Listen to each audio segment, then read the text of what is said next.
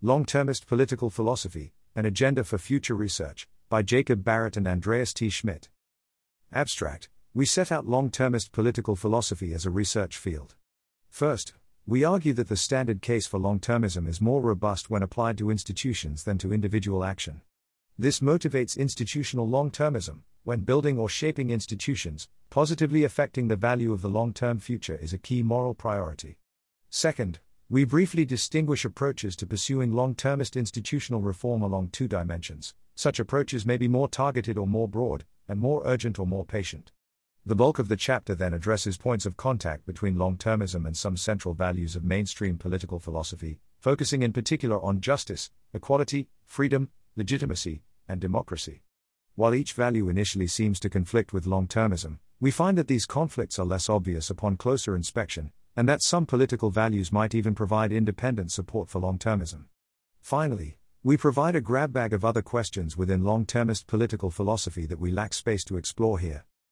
1. Introduction. What we do now can affect future generations. And most people agree that, morally, we ought to consider their interests. But how far into the future do our obligations reach? Political debates typically focus on the near to medium-term future. For example, climate policy often focuses on the next century. But while most CO2 emitted today will leave our atmosphere within 200 years, the remaining 20 to 35% can remain for thousands of years longer. Emmanuel 2016-15.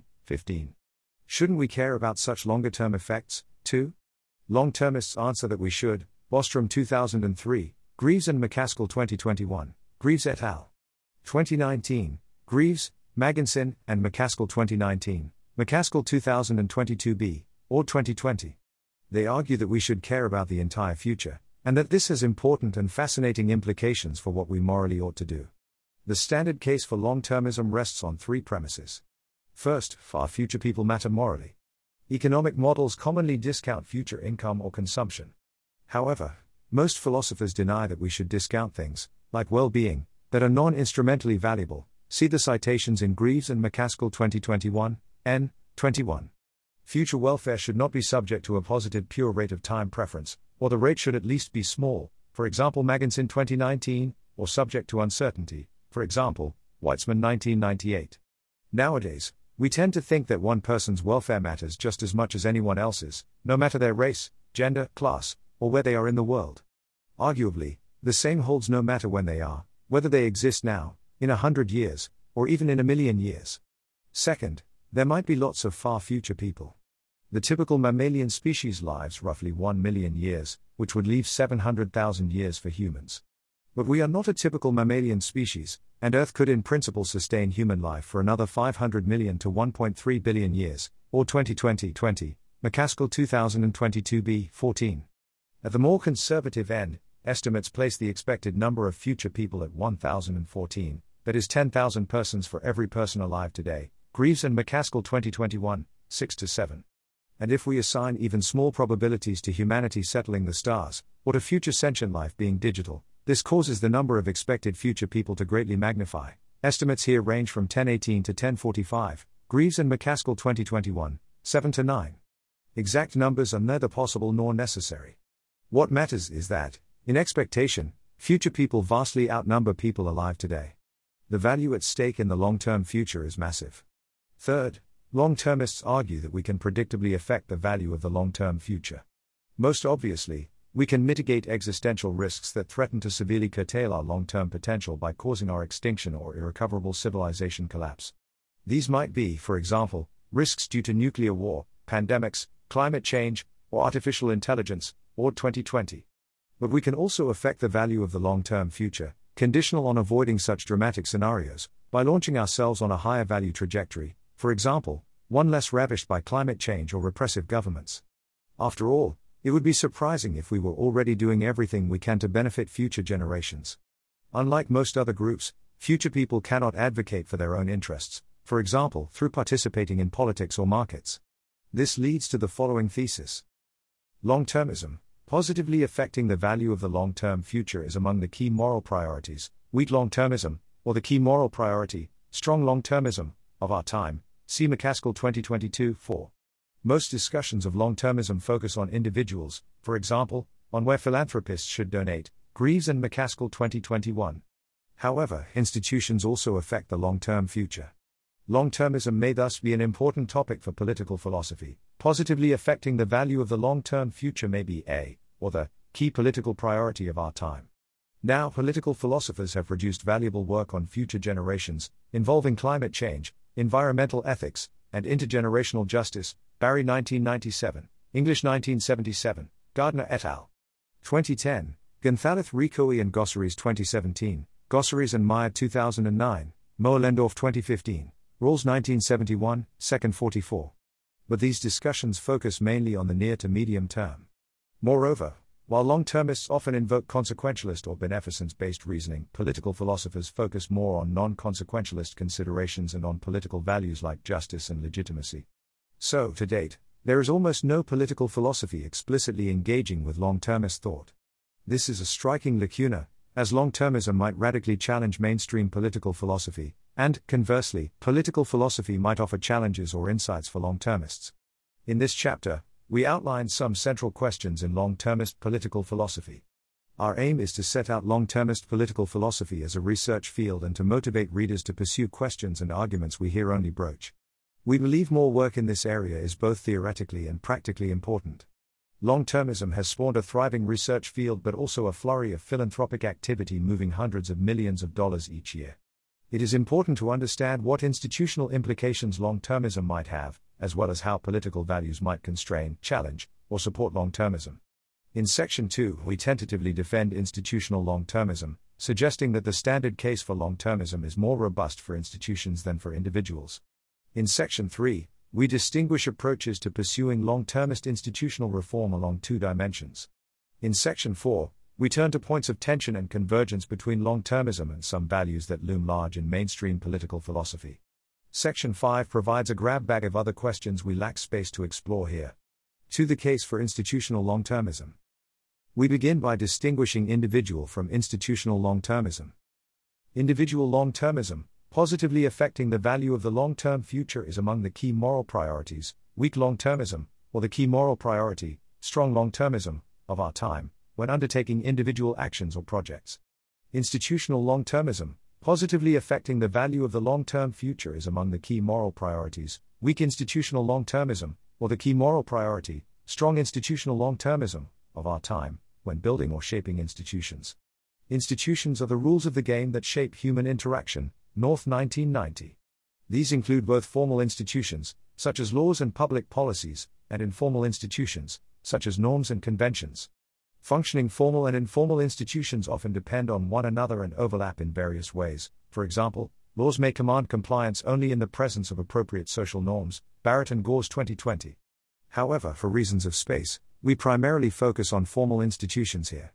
The standard argument for long-termism is beneficence-based. The basic idea is that, given the vast number of far future people that may exist, and assuming they have, roughly, comparable moral standing to present people, one's effects, in expectation, on far future people often outweigh one's short-term effects, typically by many orders of magnitude. To get to the deontic conclusion that we morally ought to promote long-run value, we might appeal to an all things considered consequentialist duty to do the most good. However, the standard case for long-termism only requires the weaker premise that we have a weighty pro tanto duty of beneficence to promote impartial value. This case can be made for individual but also for institutional long-termism. The latter requires that we endorse social beneficence, or instrumentalism. How much impartial good institutions do is, at least, one central consideration when choosing between them, Barrett 2022, Schmidt 2022a. We will have much to say about the conflict between beneficence and other values later.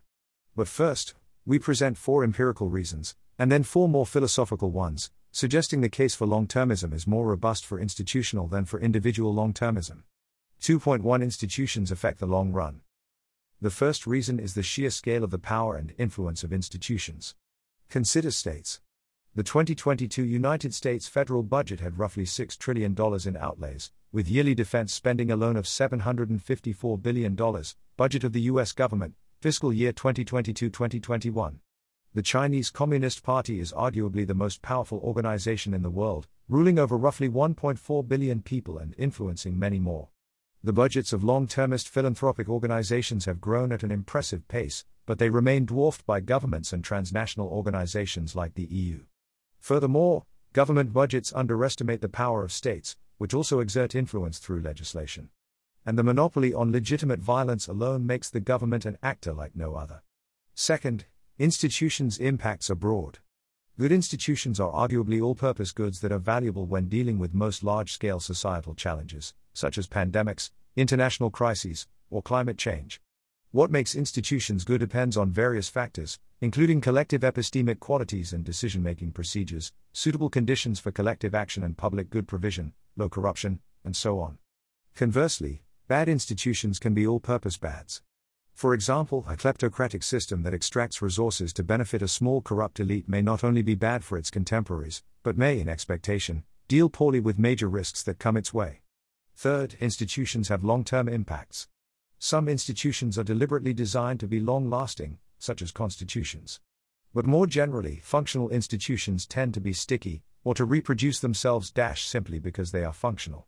Social scientists talk of path dependence, past events, decisions, technologies, and institutions constrain later ones, Mahoney 2000, Pearson 2000.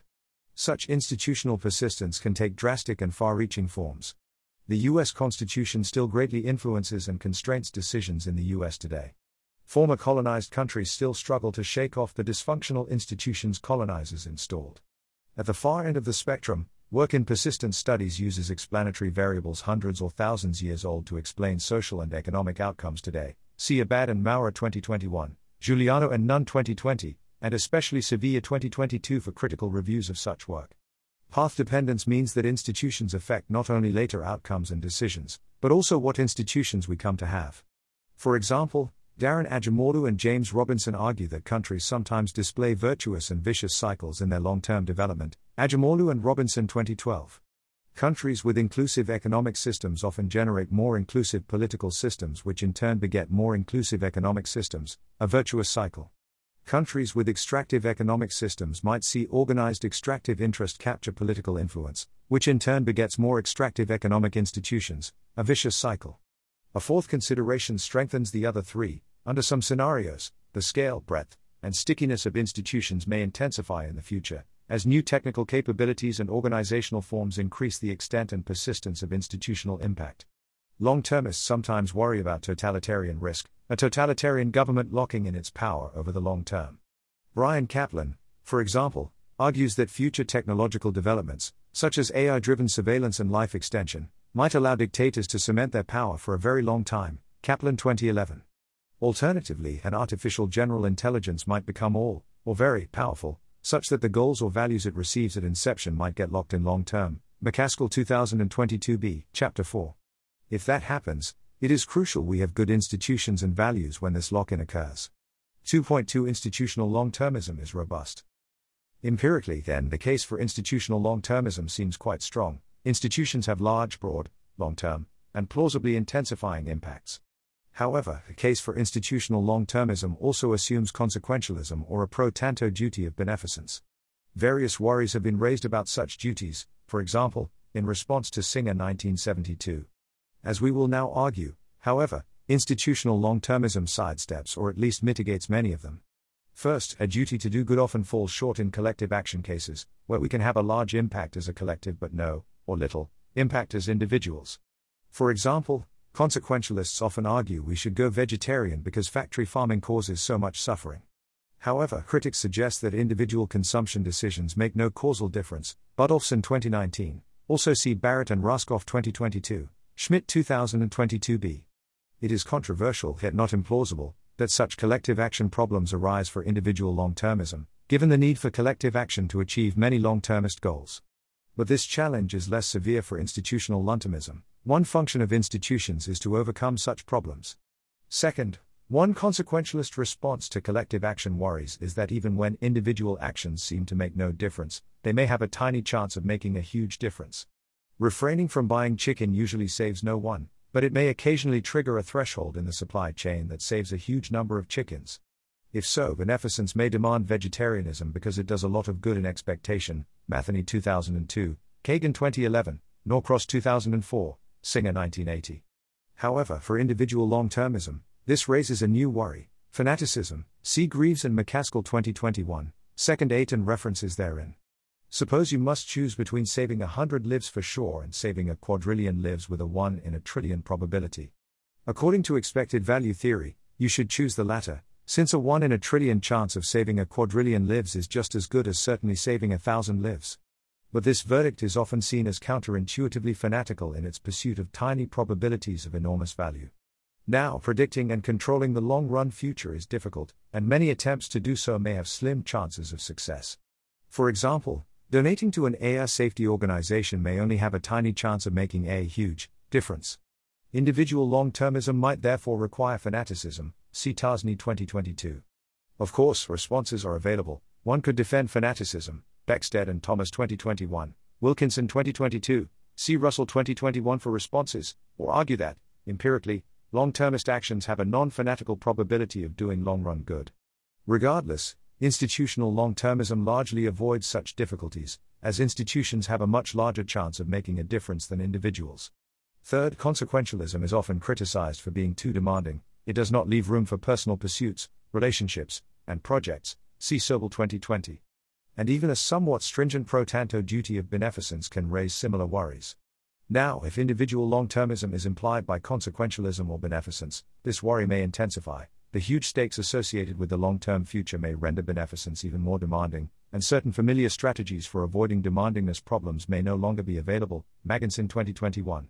However, institutional long-termism softens such demandingness problems, as there is less reason to worry about too much being demanded of institutions. Moreover, institutions might lighten the total burden individuals face by promoting long-termist aims more effectively, for example, due to economies of scale or a division of labor, compare Buchanan 1996, Gooden 2017. Fourth, many of our most meaningful projects and priorities involve relationships with others, such as our friends and family. Consequentialism or a strong duty of impartial beneficence might unduly shrink the space for partiality. Of course, consequentialists respond to such worries, for example, Jackson 1991, Railton 1984. But institutional long-termism can again sidestep them. Rather than individuals, it applies impartial beneficence to institutions. And, as Robert Gooden argues, while being partial towards one's family and friends carries intuitive ethical weight for individuals, such partiality is objectionable at the institutional level. We expect private citizens to be partial but expect legislators to set aside personal relations and allegiances when designing or enacting law and policy, Gooden 1995, also see Pettit 2012.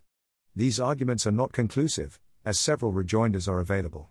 For example, perhaps concerns about causal inefficacy, fanaticism, and demandingness still apply to individuals trying to design or shape institutions, even if they do not arise for institutions themselves.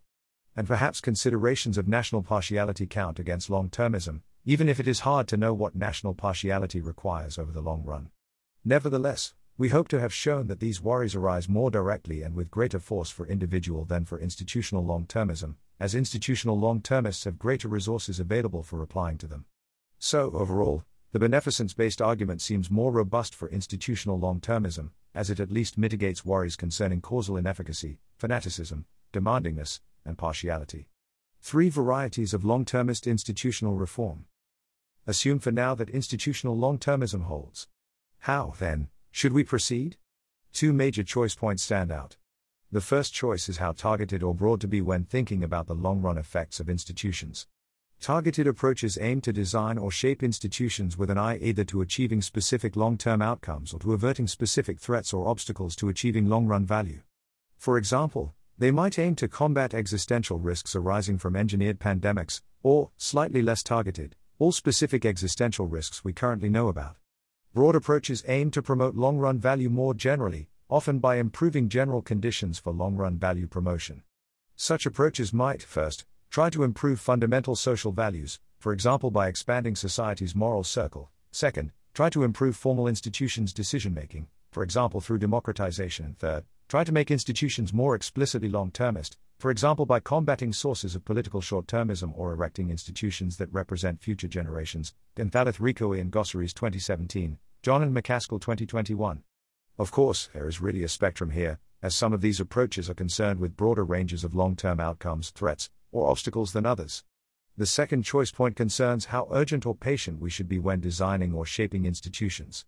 Urgent approaches focus on designing institutions for the long run, that is, with good long-term effects, that can be implemented as soon as possible. Patient approaches, by contrast, aim to achieve good institutions in the long run, even if it takes a long time to get there.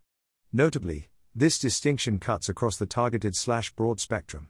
For example, an urgent targeted approach might aim to implement pandemic preparedness institutions right now.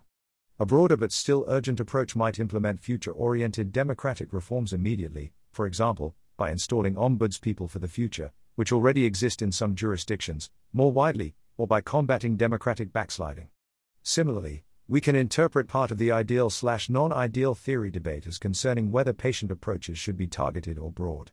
Should we follow some ideal theorists in focusing on a conception of an ideal institutional arrangement to serve as a very long-term target for reform, for example Rawls 2001, Simmons 2010? Or should we forget the ideal, and instead promote long-run institutional reform broadly by trying to make institutions more progressive, that is, better at getting better, for example, by facilitating institutional experimentation and learning, Barrett 2020b, McCaskill 2022b, 99-102? Which approach to adopt depends on several factors. For example, more targeted approaches typically look more plausible when we can be more confident about how to promote long-run value. And urgent approaches seem more plausible if we give greater credence to the hinge of history hypothesis that we live at a crucially important time in history with an unusual degree of control over the long-run future. Parfit 2011, 616, McCaskill 2022a, Magginson 2022. However, since long-termist political philosophy is only at its inception, we favor pluralism and encourage work that is targeted and broad, patient and urgent. For institutional long-termism meets mainstream political philosophy. So far we have focused on the beneficence-based case for institutional long-termism and on what institutional reforms it might imply. However, most political philosophers are more concerned with other values, like justice, legitimacy, or democracy. Might these defeat institutional long-termism? 4.1 The stakes sensitivity argument. Here, a standard long-termist argument, adapted from Greaves and McCaskill 2021, is the stakes sensitivity argument. A. When the axiological stakes are very high, non-consequentialist considerations are outweighed, such that consequentialist reasons, largely, determine which institution we should choose. When choosing among institutional options that affect, in expectation, the value of the long-term future, the axiological stakes are very high. So, when choosing among institutional options that affect, in expectation, the value of the long-term future, consequentialist reasons, largely, determine which institutions we should choose. Premise allows for weighty non-consequentialist reasons of, say, justice and legitimacy, but claims that they are overridden when the axiological stakes are high. This is intuitive. In emergency situations, when many lives are at stake, because of a war or a natural catastrophe, for example, overriding non-consequentialist concerns often seems justified. Premise B adds that the stakes are indeed very high, since literally trillions or quadrillions of lives are at stake in the long-run future. While simple and powerful, many find the stakes sensitivity argument hard to accept. For example, Premise B is open to challenges from views on which large numbers of future people don't necessarily produce large stakes. Consider non-aggregative views on which the numbers don't count. We should be more concerned with a larger harm to one person than any number of smaller harms to others, Scanlon 1998. Or consider person-affecting views in population ethics on which non-existing people don't count the same as existing people. It is neither good nor bad that we bring new people into existence, Narveson 1973. Such views, and more sophisticated variants of them, are often thought to challenge long-termism, see Curran 2023, Heikkinen 2022 on non-aggregative views, and Lederman and Frick 2023, Thomas 2022 on population ethics. These debates are well explored elsewhere. So here, we instead investigate how distinctively political values interact with long-termism. The stakes sensitivity argument shows that even non-consequentialists cannot brush aside long-term consequentialist considerations so easily. But many political philosophers think that non-consequentialist considerations weigh very heavily. John Rawls, for example, famously identifies justice as the first virtue of institutions, Rawls 1971. If such values are indeed very weighty, then they might, for example, lead us to reject strong long-termism but still accept weak long-termism, though not the key priority. Positively affecting the long-term future may be a key priority to weigh against others. Alternatively, political philosophy may furnish new arguments in favor of long-termism, since many political values also call for the consideration of future people. For example, we might care about intergenerational justice or about the freedom and equality of future people. And how compelling is an ideal of democracy that disenfranchises most people, namely all those still to come? In the remainder of this paper, we therefore focus on how long-termism interacts with 5 mainstream values in political philosophy: justice, equality, freedom, legitimacy, and democracy. In each case, we first consider possible tensions with long-termism and then arguments pointing toward greater convergence. 4.2 Justice. T.M. Scanlon distinguishes between morality in general and interpersonal morality, which is concerned with what we owe to each other. Scanlon 1998, 6-7. Justice, according to Scanlon, falls within interpersonal morality, whereas at least some forms of impartial beneficence do not. Beneficence involves impersonal reasons to promote value.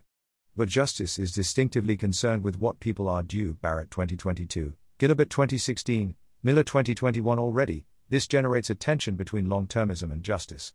The beneficence-based case for long-termism moves from axiology to reasons for institutional design. Such reasons, at least prima facie, appear to be impersonal rather than interpersonal. They are not owed to any particular person or group, as their justification is based on possible people in the far future, though more on this shortly. Justice, in contrast, is owed to someone.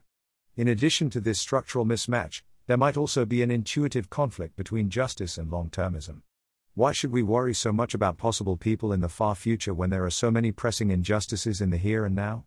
Shouldn't we address ongoing and historical injustice first? However, several considerations lessen these tensions. First, many long-termist priorities may perform well in terms of near-term justice. Consider pandemic preparedness. As the COVID-19 pandemic shows, pandemics are supremely bad in the near term and lead to massive injustices, involving unnecessary death, illness, and poverty. And their burdens tend to fall disproportionately on disadvantaged individuals and social groups.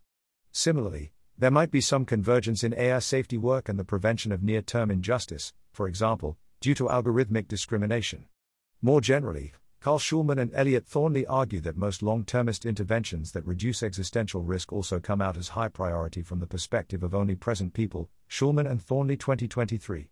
Second, there might be institutional convergence. Institutions that are more just, at least in particular ways, may tend to promote more long-term value.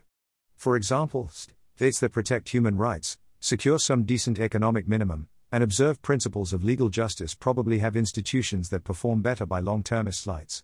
Furthermore, from a patient perspective, unjust institutions may be sticky and involve feedback loops that stand in the way of further institutional improvements. Barrett and Buchanan forthcoming. For example, those who benefit from unjust power inequalities tend to shape institutions in ways that further their short-term interests. And societies subject to epistemic injustice may be worse at institutional learning. In addition to these empirical arguments, there are also more philosophical considerations.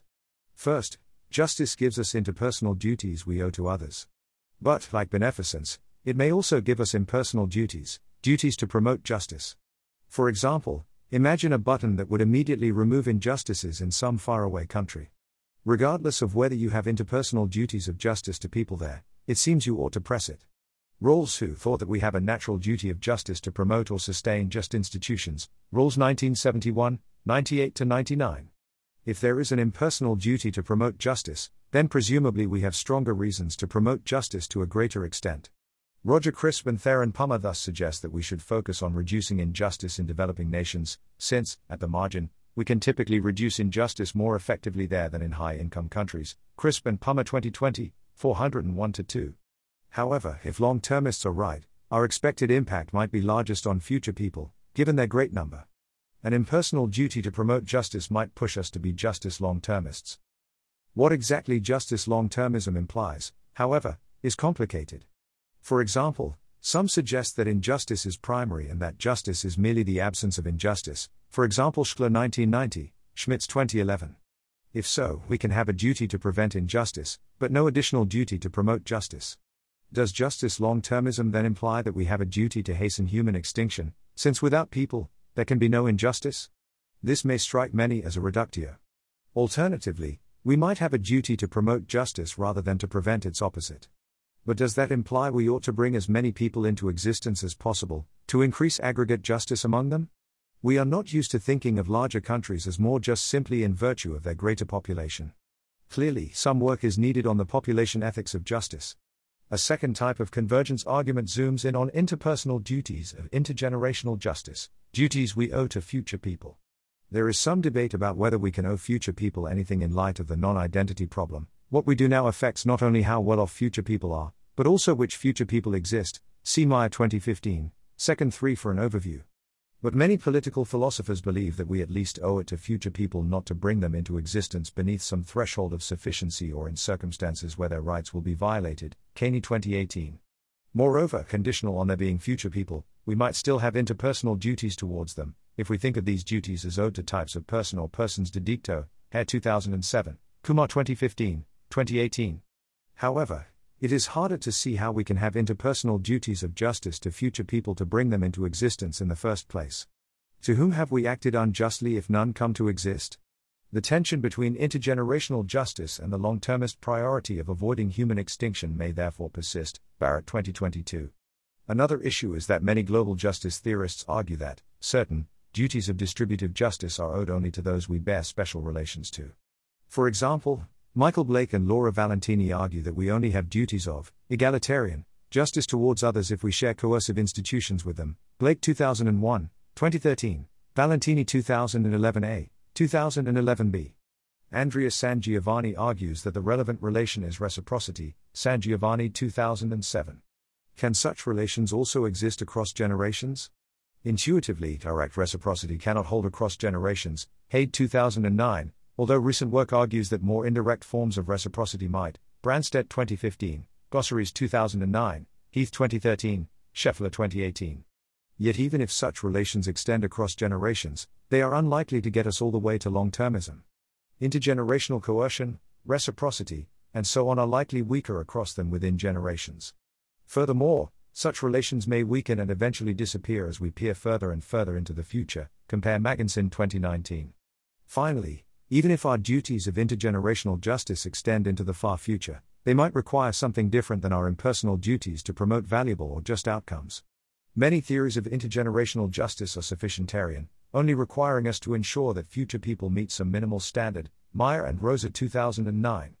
Impersonal duties to promote justice and the good within future generations might not be limited in the same way. However, whether this is so ultimately depends on our particular theory of justice. Although we cannot provide a complete survey of such theories here, we now turn to the two most common values used to fill out theories of justice, but which may also matter for other reasons: equality and freedom. 4.3 Equality. Equality is a central value in political philosophy, perhaps because there are so many reasons to care about it. Miller 1997, O'Neill 2008, Scanlon 2018. We here focus on three, which are distinct though not mutually exclusive. First, a more equal distribution of income and wealth might be instrumentally valuable by contributing to more well-being, trust, education, better political institutions, social mobility and the like. Schmidt and Jugen 2021, Woodard 2019, Chapter 7. Call this instrumental egalitarianism. Second, relational egalitarianism holds that what matters is establishing equal relations and preventing problematic relational inequalities. See for example Anderson 1999, Forey, Schuppert, and Wallerman-Helmer 2015. Lippert Rasmussen 2018, Schemmel 2021, Schmidt 2021b. Relations like domination and subjugation are the central enemies, while securing the conditions for people to live as equals is the positive ideal. For relational egalitarians, distributive inequalities are not bad in themselves, but they are objectionable if they constitute or contribute to relational inequalities. Third, distributive egalitarians hold that distributive inequalities are instead non-instrumentally bad, or, perhaps, that equalities are non-instrumentally good. So-called luck egalitarians add that inequalities between individuals are only bad if they arise from brute luck but not if they arise from responsible choice. See for example Arneson 1989, G. A. Cohen 1989, Lippert Rasmussen 2015, Stemplauska 2013. How do these versions of egalitarianism bear on long-termism? To answer this, we must consider I. Whether each view applies only within or also across generations, and 2. What kind of reasons each view gives us, impersonal reasons to promote good outcomes or interpersonal reasons owed to others? First, answering I. Some instrumental egalitarian arguments apply to both intragenerational and intergenerational distributions. For example, more equal distributions of economic resources between generations might lead to more well-being because of their decreasing marginal utility. Other arguments apply more to intragenerational distributions, such as arguments around relative standing and status anxiety. On to, instrumental egalitarianism is about good outcomes and not about interpersonal claims of justice. So there is no obvious tension between instrumental egalitarianism and long-termism. However, Tyler Cowen argues that for long-termists, economic inequality is mostly irrelevant. Cowen 2018. Sustainable growth is far more important, as it compounds over the years. Andreas T. Schmidt and Dan Jugen disagree, arguing that reducing intragenerational economic inequality is probably valuable, even assuming a utilitarian axiology, whether one takes a short, medium, or long-termist time frame. Schmidt and Jugen 2021. Central arguments here are that more equal societies likely have lower greenhouse gas emissions, enjoy lower risk of elite capture of political institutions, and have better all-purpose conditions for public good provision and for dealing with long-term risks. Consider relational egalitarianism next. Regarding most relational egalitarians focus on intergenerational inequalities, but some relational inequalities might obtain across generations too. See, for example, Bengtson 2019. Regarding relational egalitarianism is sometimes considered a theory of interpersonal justice and sometimes a more axiological theory. Insofar as relational egalitarianism is about interpersonal justice, it might conflict with long-termism. The strongest relationships will likely be intergenerational, and stronger intergenerational relationships will be near-term rather than long-term. However, insofar as relational egalitarianism issues impersonal duties to promote justice, it might not clash with long-termism but merely affect its shape. Preventing relational inequalities among future people would become a long-termist priority. Finally, consider distributive egalitarianism. Regarding the theory can be both intra and intergenerational, though a concern with intergenerational equality sometimes leads to counterintuitive verdicts. Schmidt 2021a, Temkin 1995, 99. Derek Parfit, for example, asks whether it really matters that 13th century Inca peasants were worse off than people alive today. Parfit 1991, 7. C. Segal 2016. Regarding distributive egalitarianism is typically understood as concerning the value of outcomes. So there is no structural conflict with long-termism, and distributive egalitarianism might only affect long-termism's shape. Arguably, however, this effect will be slight, as plausible versions of distributive egalitarianism allow large increases in total welfare, as are at stake in the very long run, to outweigh equality. Barrett 2020a. 4.4 Freedom. Freedom is another central value in contemporary political philosophy. On first glance, it seems to conflict with long-termism. Freedom is often thought to place limits on how far the government can use state power to bring about certain outcomes. Long-termism, however, might require that we infringe the freedom of existing people. Nick Bostrom provides an extreme example of a potential clash. Bostrom 2019. He asks whether we may have been lucky so far to have only discovered ways of causing global disasters that are costly and difficult to implement. But what if it became possible to build nuclear weapons or something equally damaging in your garage? Or what if future technology allows anyone with an undergraduate degree in chemistry to build pathogens that could wipe out humanity? To reduce the risk that such developments occur, Bostrom suggests we might have to violate people's freedom and privacy on a massive scale, for example, by having cameras track people's movements. Beyond such drastic scenarios, there are more mundane reasons why long-termism might conflict with freedom. For example, might preventing long-term damage from climate change require restricting people's freedom now? To see whether freedom and long-termism converge or conflict, we need a better handle on what freedom is and why we should care about it. Contemporary political philosophy often distinguishes between liberal, Republican, and libertarian conceptions of freedom. Schmidt 2022d. Liberal theorists hold that freedom is primarily about having options. Some liberals hold that the absence of interpersonal interference with your options is sufficient for freedom. Christensen 1996, Miller 1983, Steiner 1994. Others hold that freedom requires not only the absence of interference, but also the genuine ability to pursue an option. Kramer 2003, Paris 1997, Schmidt 2016, Sen 1999. Recent neo-Republican theories argue that even this is insufficient. Freedom also depends on not being subject to domination, where someone dominates you if they have the uncontrolled power to interfere with you, regardless of whether they actually intervene. Pettit 2014, Lovett 2010, Schmidt 2018a, Skinner 2012. Practically, liberal and Republican theories of freedom mainly converge, because most Republicans think option freedom is necessary, but insufficient, and, second, because most liberals think Republican institutions and relations of non-domination tend to increase liberal option freedom. Carter 1999, Chapter 7.5, Kramer 2003, Chapter 3. Interestingly, recent theorizing in this tradition often treats freedom as a scalar good rather than something imposing a deontic constraint. If we go with liberal or Republican theories, long-termism and freedom might seem to converge, Reasons to care about the freedom of existing people are also reasons to care about future people's freedom, whether this is understood as option freedom or non-domination. Schmidt 2022 c. Bocelli 1998.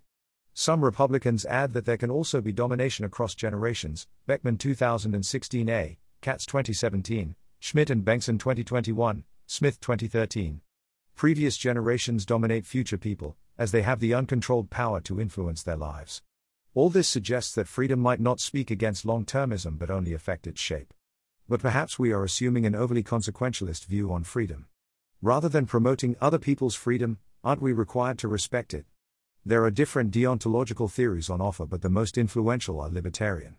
Libertarians see freedom as intrinsically linked to property rights. We are unfree to the extent that our property rights are violated, including our right of self-ownership. Fried 2004, Nozick 1974, Otsuka 2003, Ballantyne and Steiner 2000. If such views are interpreted as issuing deontological constraints, they might limit the scope within which institutions can permissibly pursue long-termist causes. But even this is not clear. First, libertarians often allow interfering with person A's actions if this interference is necessary to prevent interference with person B's freedom. For example, if A threatens B's physical safety, libertarians might endorse restricting A's option to do so to safeguard B's freedom. So perhaps some restrictions now might be necessary to reduce the risk of restrictions on future people's freedom. Second, even if we see freedom as issuing interpersonal demands, it might also give us impersonal duties to promote it. Shouldn't libertarians try to bring about libertarian institutions for future people? Furthermore, most libertarians are not entirely insensitive to axiological stakes. Even Robert Nozick held that preventing catastrophic moral horrors might override freedom and property rights. Nozick 1974, 29 footnote. Long-termists could argue that they are concerned with preventing such horrors from occurring, or with promoting outcomes that it would be equally disastrous not to achieve. Leaving philosophical considerations aside, there may also be strong empirical reasons why long-termists should safeguard freedom, of both current and future people, regardless of our theory of freedom. First, at least in the medium term, empirical evidence suggests societies with more freedom are, on the whole, happier countries. Pavetta et al. 2014, Engelhardt et al. 2008, Veenhoven 2000.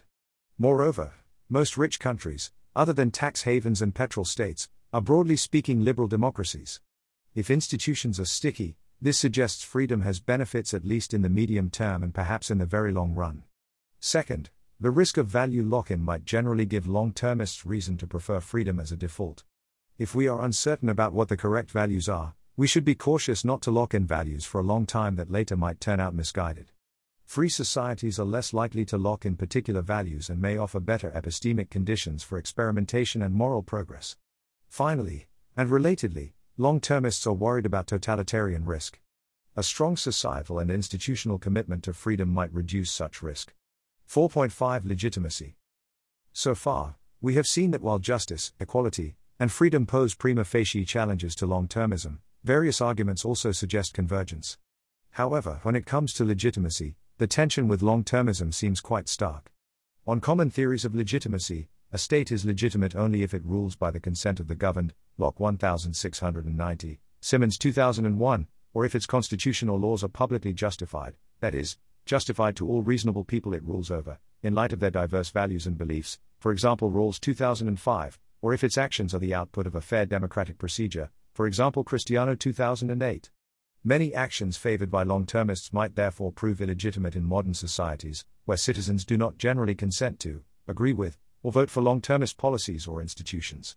Moreover, the structural tension with long-termism also seems greater for legitimacy. Unlike the values discussed above, legitimacy is uncontroversially deontological. A government or other entity is legitimate when it has the right to rule.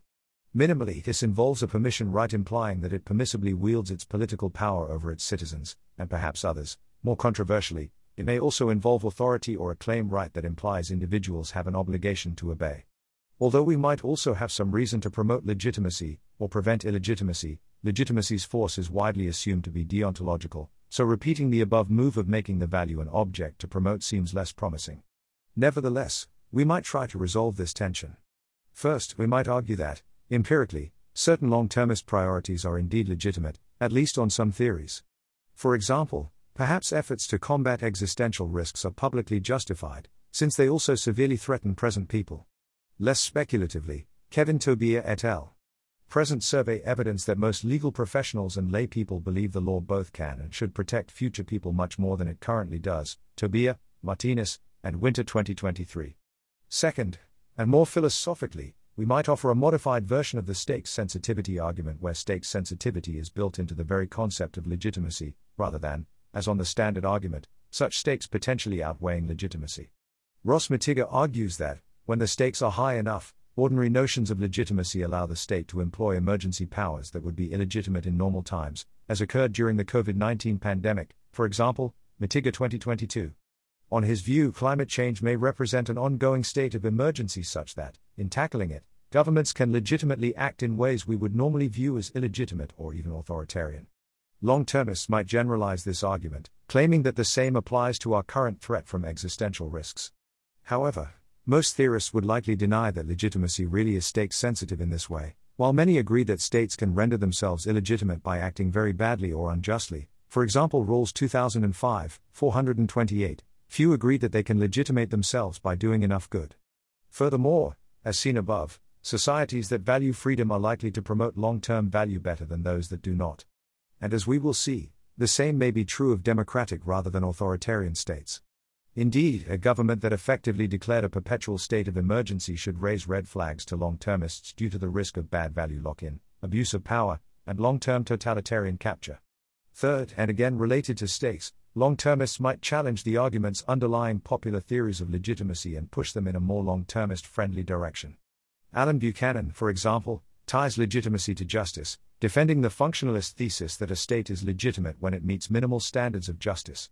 One of his central arguments is that the state is such a dangerous and powerful entity that only justice is weighty enough to legitimate its establishment. Buchanan 2003, 247.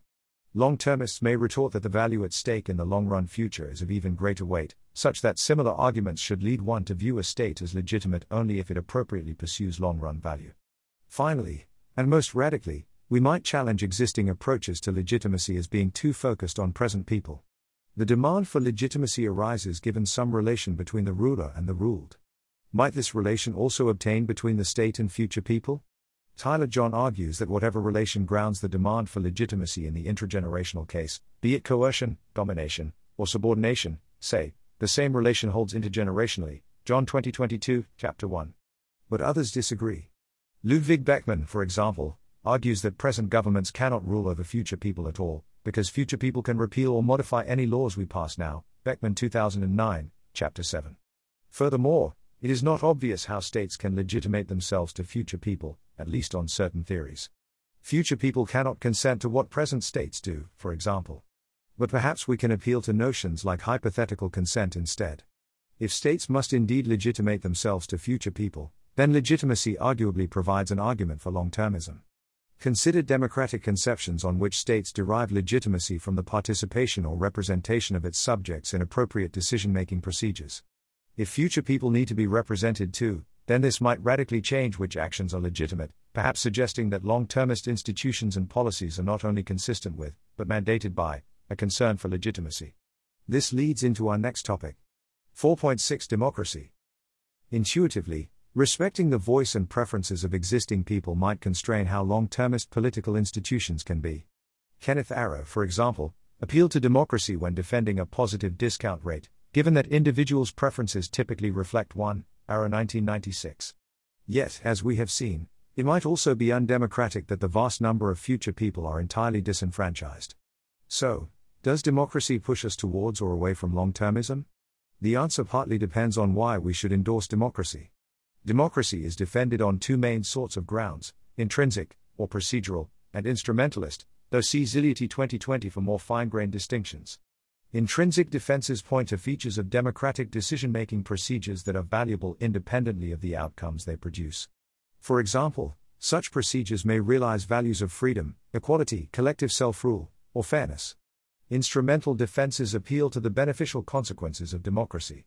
For example, democracies may have good empirical track records or have epistemic properties that yield better decisions than other systems of government. In practice, pure proceduralists are rare. Most theorists endorse both intrinsic and instrumental arguments. John Halstead thus argues that nearly all major theories of democracy are committed to high-stakes instrumentalism, when the moral stakes are very high, the intrinsic value of democracy is outweighed, and we ought to employ whatever political procedures yield better outcomes. Halstead 2017. Given that long-termist decisions involve high stakes, the stakes sensitivity argument therefore threatens to collapse all democratic theories to instrumentalism. Suppose, however, that this collapse can be avoided. Do intrinsic theories of democracy then conflict with long-termism? On the one hand, as we have seen, the conflict between democracy and long-termism seems obvious. Democratic bodies may predictably decide against long-termist priorities. On the other, actual democracies might fall short of the intrinsic ideals of democracy. Assumed democracy implies, roughly, that all constituents enjoy an equal say or representation in decision-making. The question now arises who should be included in this constituency. The two most prominent approaches to answering this boundary problem involve the all-affected and the all-subjected principles. According to the former, all individuals whose interests are, actually or possibly, affected by a decision should have influence over or representation in the decision. Arrhenius 2005, Gooden 2007. According to the latter, all those who are bound by, subject to, or coerced by a decision should be included. Beckman 2014, 257, Gooden 2016, 370-73. Do these principles imply we must include future people? Initially, it seems so. Future people seem both affected by current decisions and bound by them. However, a non-identity problem may suggest otherwise for the all-affected principle. Tancho 2007.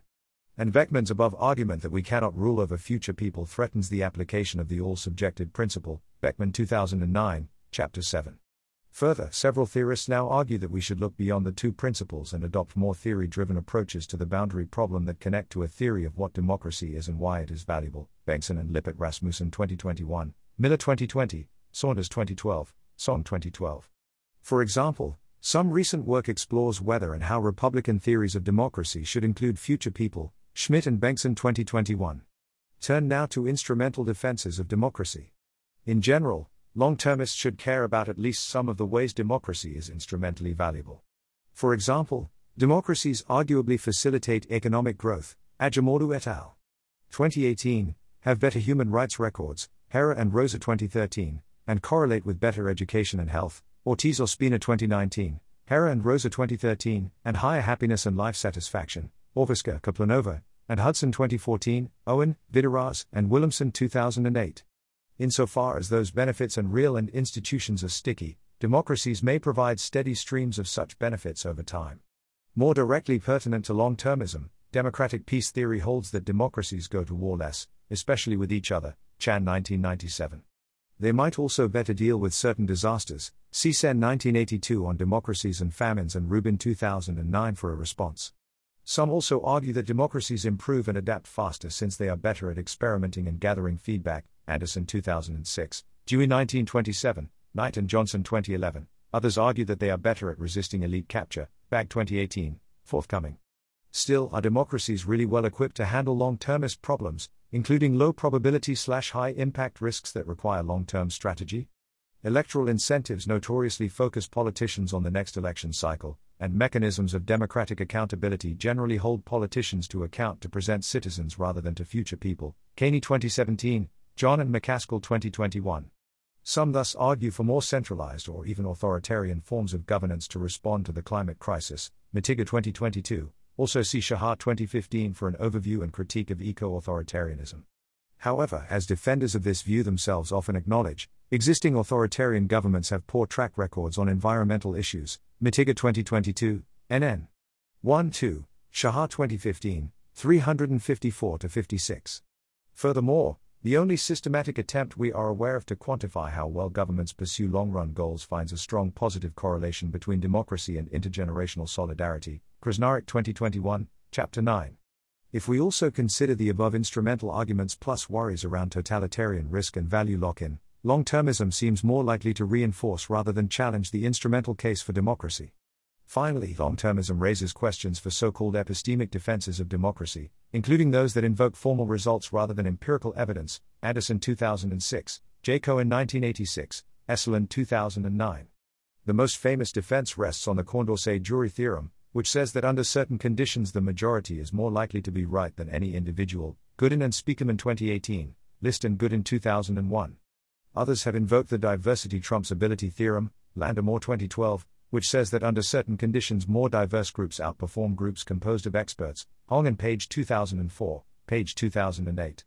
Both theorems have their limitations, but the basic idea that democracy can harness the wisdom of crowds or diversity has staying power.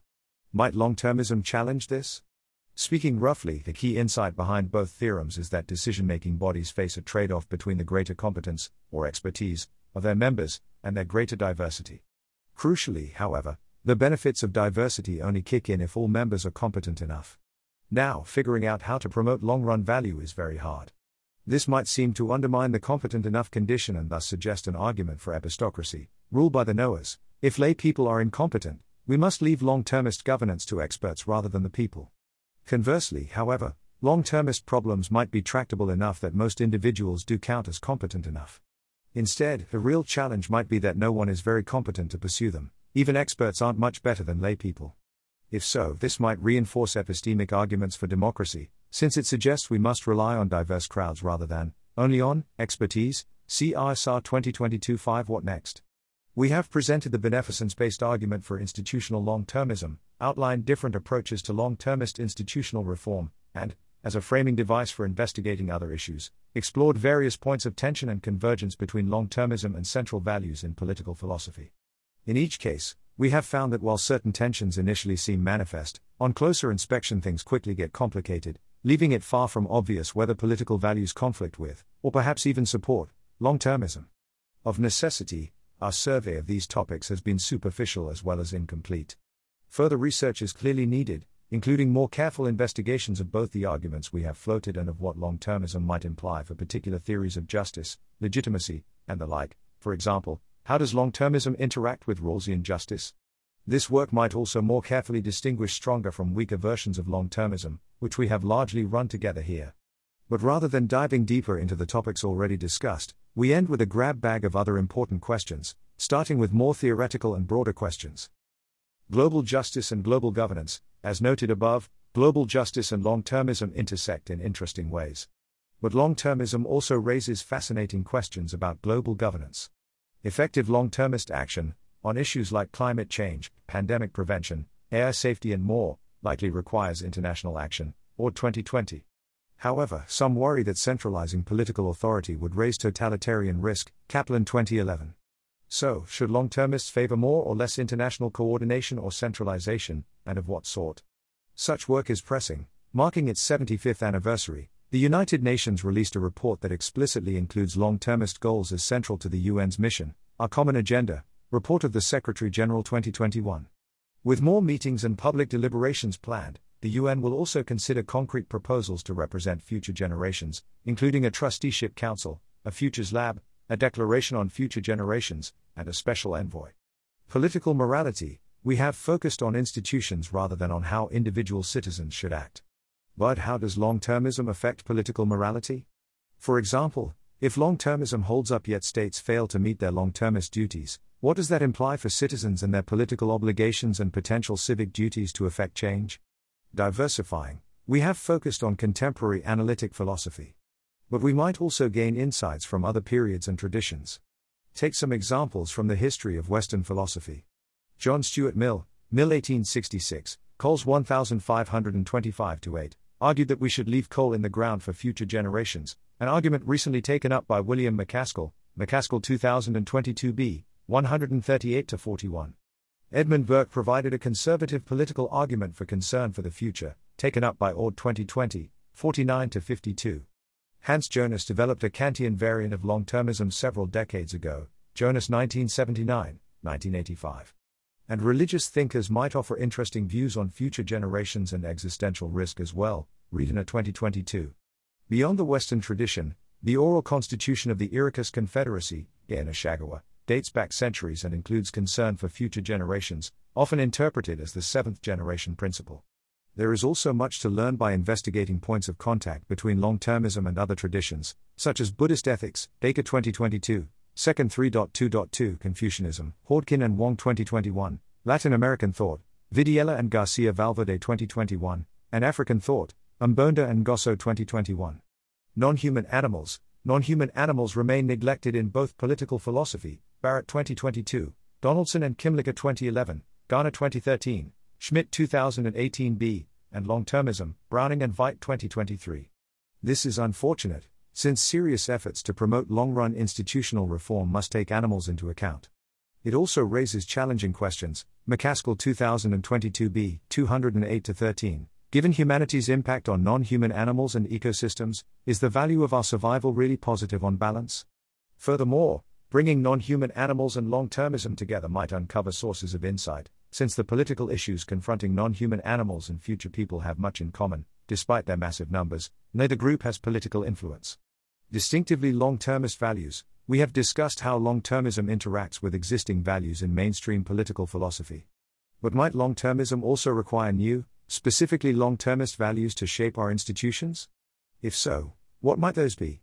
Long-termist institutional reform. What long-termist political reforms, if any, should we pursue? Thalith Ricoi and Gosseries 2017, John and McCaskill 2021? For example, should we focus on constitutions, Araujo and Kosler 2021, Beckman 2016b, or more on the legislative or executive? Or can we forego formal changes and have civil society and voters pressure decision makers into long-termist actions? Or, instead of institutional design, should we focus more on institutional selection, shaping the selection mechanisms that determine which sorts of institutions are more or less likely to persist and spread over the long run? Besides questions around broad interventions, important questions focus on targeted interventions. Space governance. Many long-termists view space settlement as a crucial step in humanity's future, since it may allow humanity to massively expand its population and fortify itself against certain existential threats. The field of space governance, however, is in its infancy. Political philosophers could help. AI governance. For long-termists, artificial general intelligence presents both vast opportunities and risks. AI governance should thus be an important area for targeted interventions, and political philosophy could make valuable contributions to this growing field. See, for example, Bullock et al. Forthcoming. Pandemics and public health ethics. Public health ethicists have already written much about the ethics and politics of infectious diseases and pandemics. Boylan 2022, Hirose 2022. Integration and further work might be important for targeted interventions to reduce pandemic risks that threaten long-run value. Nuclear weapons. In the heyday of the Cold War, several philosophers wrote about nuclear weapons. A. Cohen and Lee 1986, Gooden 1980, Kafka 1987, Lewis 1986. Renewed interest, with a view towards long-termism and existential risk, might be valuable, particularly in evaluating specific interventions. See for example Rendell 2021. Population ethics and demography. Population ethics throws up challenging questions that have received much attention in the literature on long-termism. But applied political questions around demography also demand our attention. Near-term worries tend to cluster around overpopulation. For example, given the climate crisis, political philosophers discuss how many children one can permissibly have and what, if anything, states should do about overpopulation. For example, Conley 2016. However, if current trends continue, demographers predict that depopulation will replace overpopulation in the next century. Bricker and Ibbotson 2019, Jones 2020. If so, what would a long-term perspective imply for institutions that affect fertility and demography? Besides broad and narrow interventions, there are also some normative questions about how long-termism is, or should be, pursued and promulgated. Long-termism as ideology. Some worry that long-termism serves, or could come to serve, as an ideology that justifies maintaining problematic features of the status quo, or even making it worse, in the name of achieving a long and glorious future. Notably, his criticism does not assume that long-termism is false, but only that it is ripe for abuse, either intentionally or due to bias or motivated reasoning. Is there anything to this worry? If so, how can we guard against this?